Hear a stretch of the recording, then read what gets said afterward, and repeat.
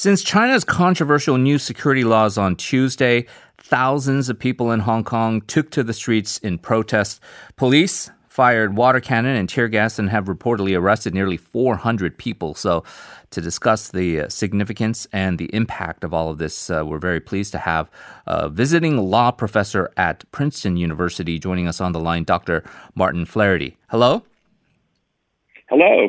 Thank you for joining us, Dr. Flaherty. So we've been seeing these ongoing protests in Hong Kong. We've seen the Chinese parliament now pass this very controversial security bill. Some people saying this is maybe the most radical change for the former British colony since handover 23 years ago.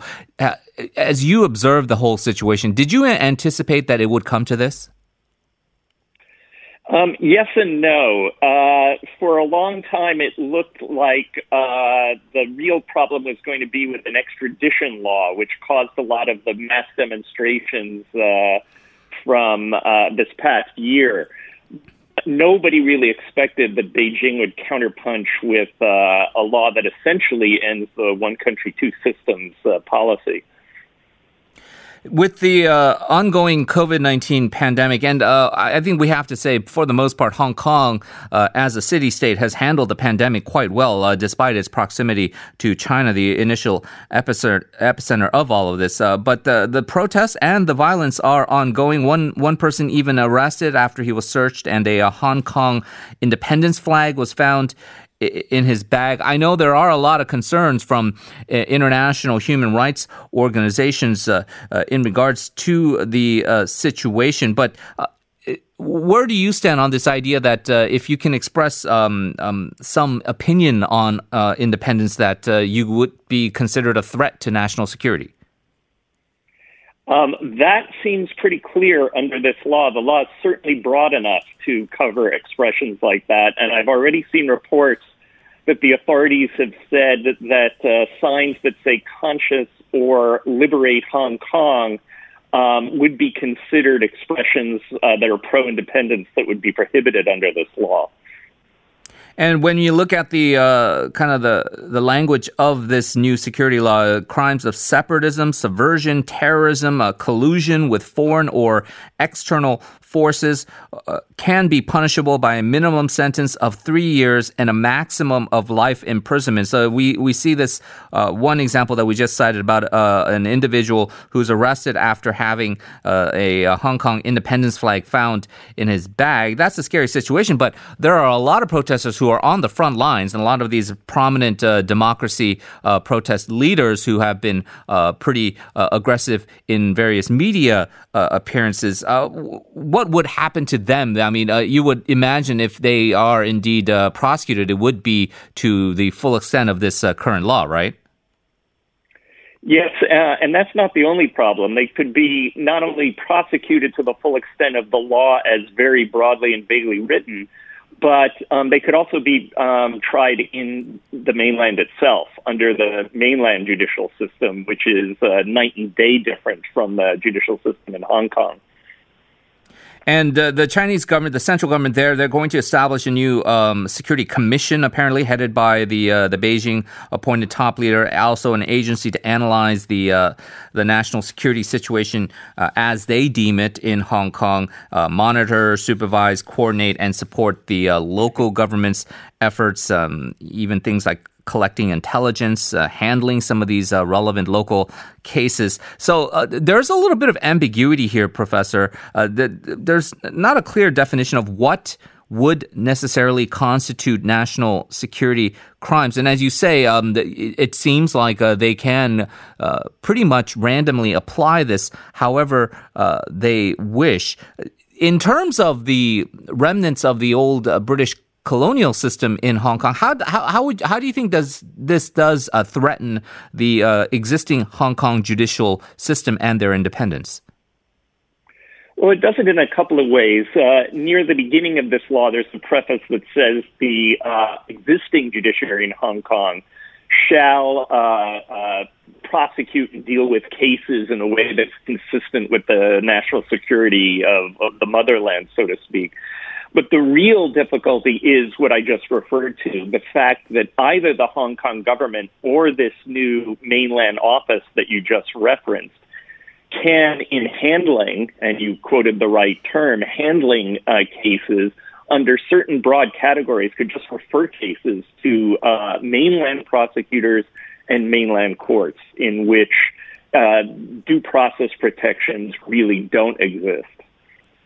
From the international law perspective, is there an argument here? Some critics are saying that this new law ends the freedoms that were explicitly guaranteed for 50 years when the British handover occurred and the rule of British colonial powers ended in 1997. So then I guess the legal question, technically speaking, is China in the wrong here? Did they have the right to do this?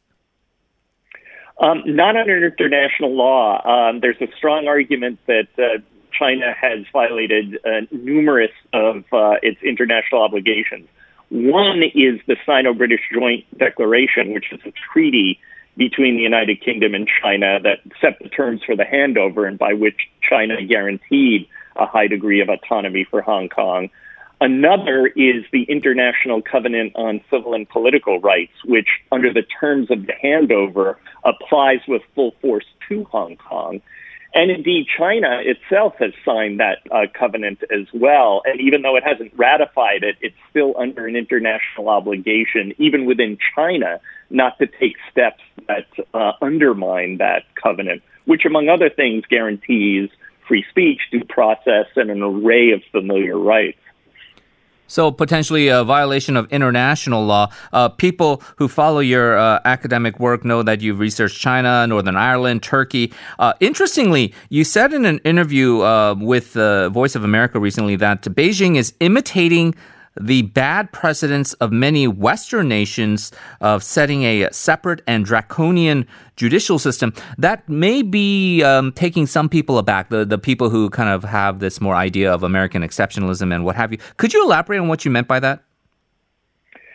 Well, in some of the human rights work I've done, one common feature of regimes that perceive national security threats is to create a separate judicial system that lacks fundamental due process protections and other fundamental rights. So my earliest experiences go back to the way the United Kingdom did this in Northern Ireland back in the 80s and 90s.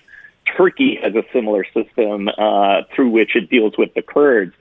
And while I didn't mention it in that interview, so too does the United States with its military tribunals in Guantanamo. So this tried and true method has been used around the world, but it's going to be used, it looks like, with a vengeance by Beijing when it comes to Hong Kong. Right. And they would be able to then just cite that precedent, basically kind of a whataboutism type of deal if they are criticizing and say, well, look at what you guys in Northern Ireland and the U.S. did with Guantanamo. That could be their argument, right? Yeah, which is not much of an argument because it really comes down to, well, I did something wrong, so that makes, or you did something wrong, so that makes something wrong I do okay. Yeah. The point is none of these violations are okay. And it's incumbent upon the international community to point out such violations regardless of where they occur. The Western nations have reacted to this following the imposition of this new security law. The UK will offer visas to Hong Kong citizens and give them British national overseas status. Also, the U.S. House of Representatives approved this new Hong Kong-related sanctions bill. What do you think the international community should be doing, and have they been reacting appropriately so far, including measures like removing special trade status for Hong Kong?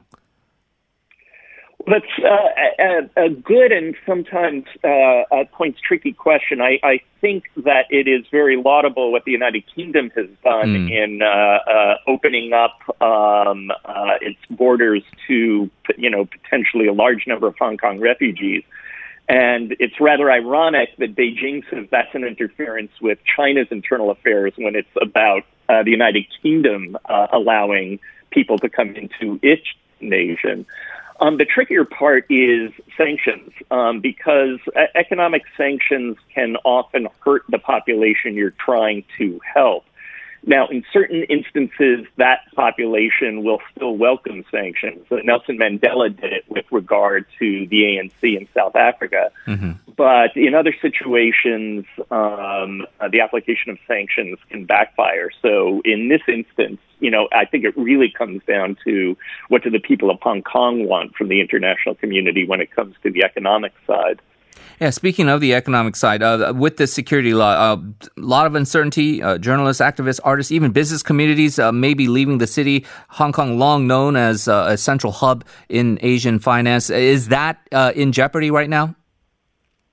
Yeah, I think that's in real jeopardy because one of the things that kept Hong Kong preeminent in East Asia as a financial center was precisely its respected legal system and the fact that there was freedom of the press and freedom of speech. I think those are all under a severe attack right now. And one other thing I should point out is there's a feature of this law that I've seen in almost no other law, which is anyone, anywhere in the world can be subject to this law. So if I tell you, if I'm in Seoul and I say Hong Kong should be independent, I will have broken that law. Jeez, even though I am not a Hong Kong resident and I didn't utter the speech in Hong Kong. Yeah, very concerning indeed. We'll leave it there. Visiting law professor at Princeton University, Dr. Martin Flaherty. Thank you very much for joining us. Thank you.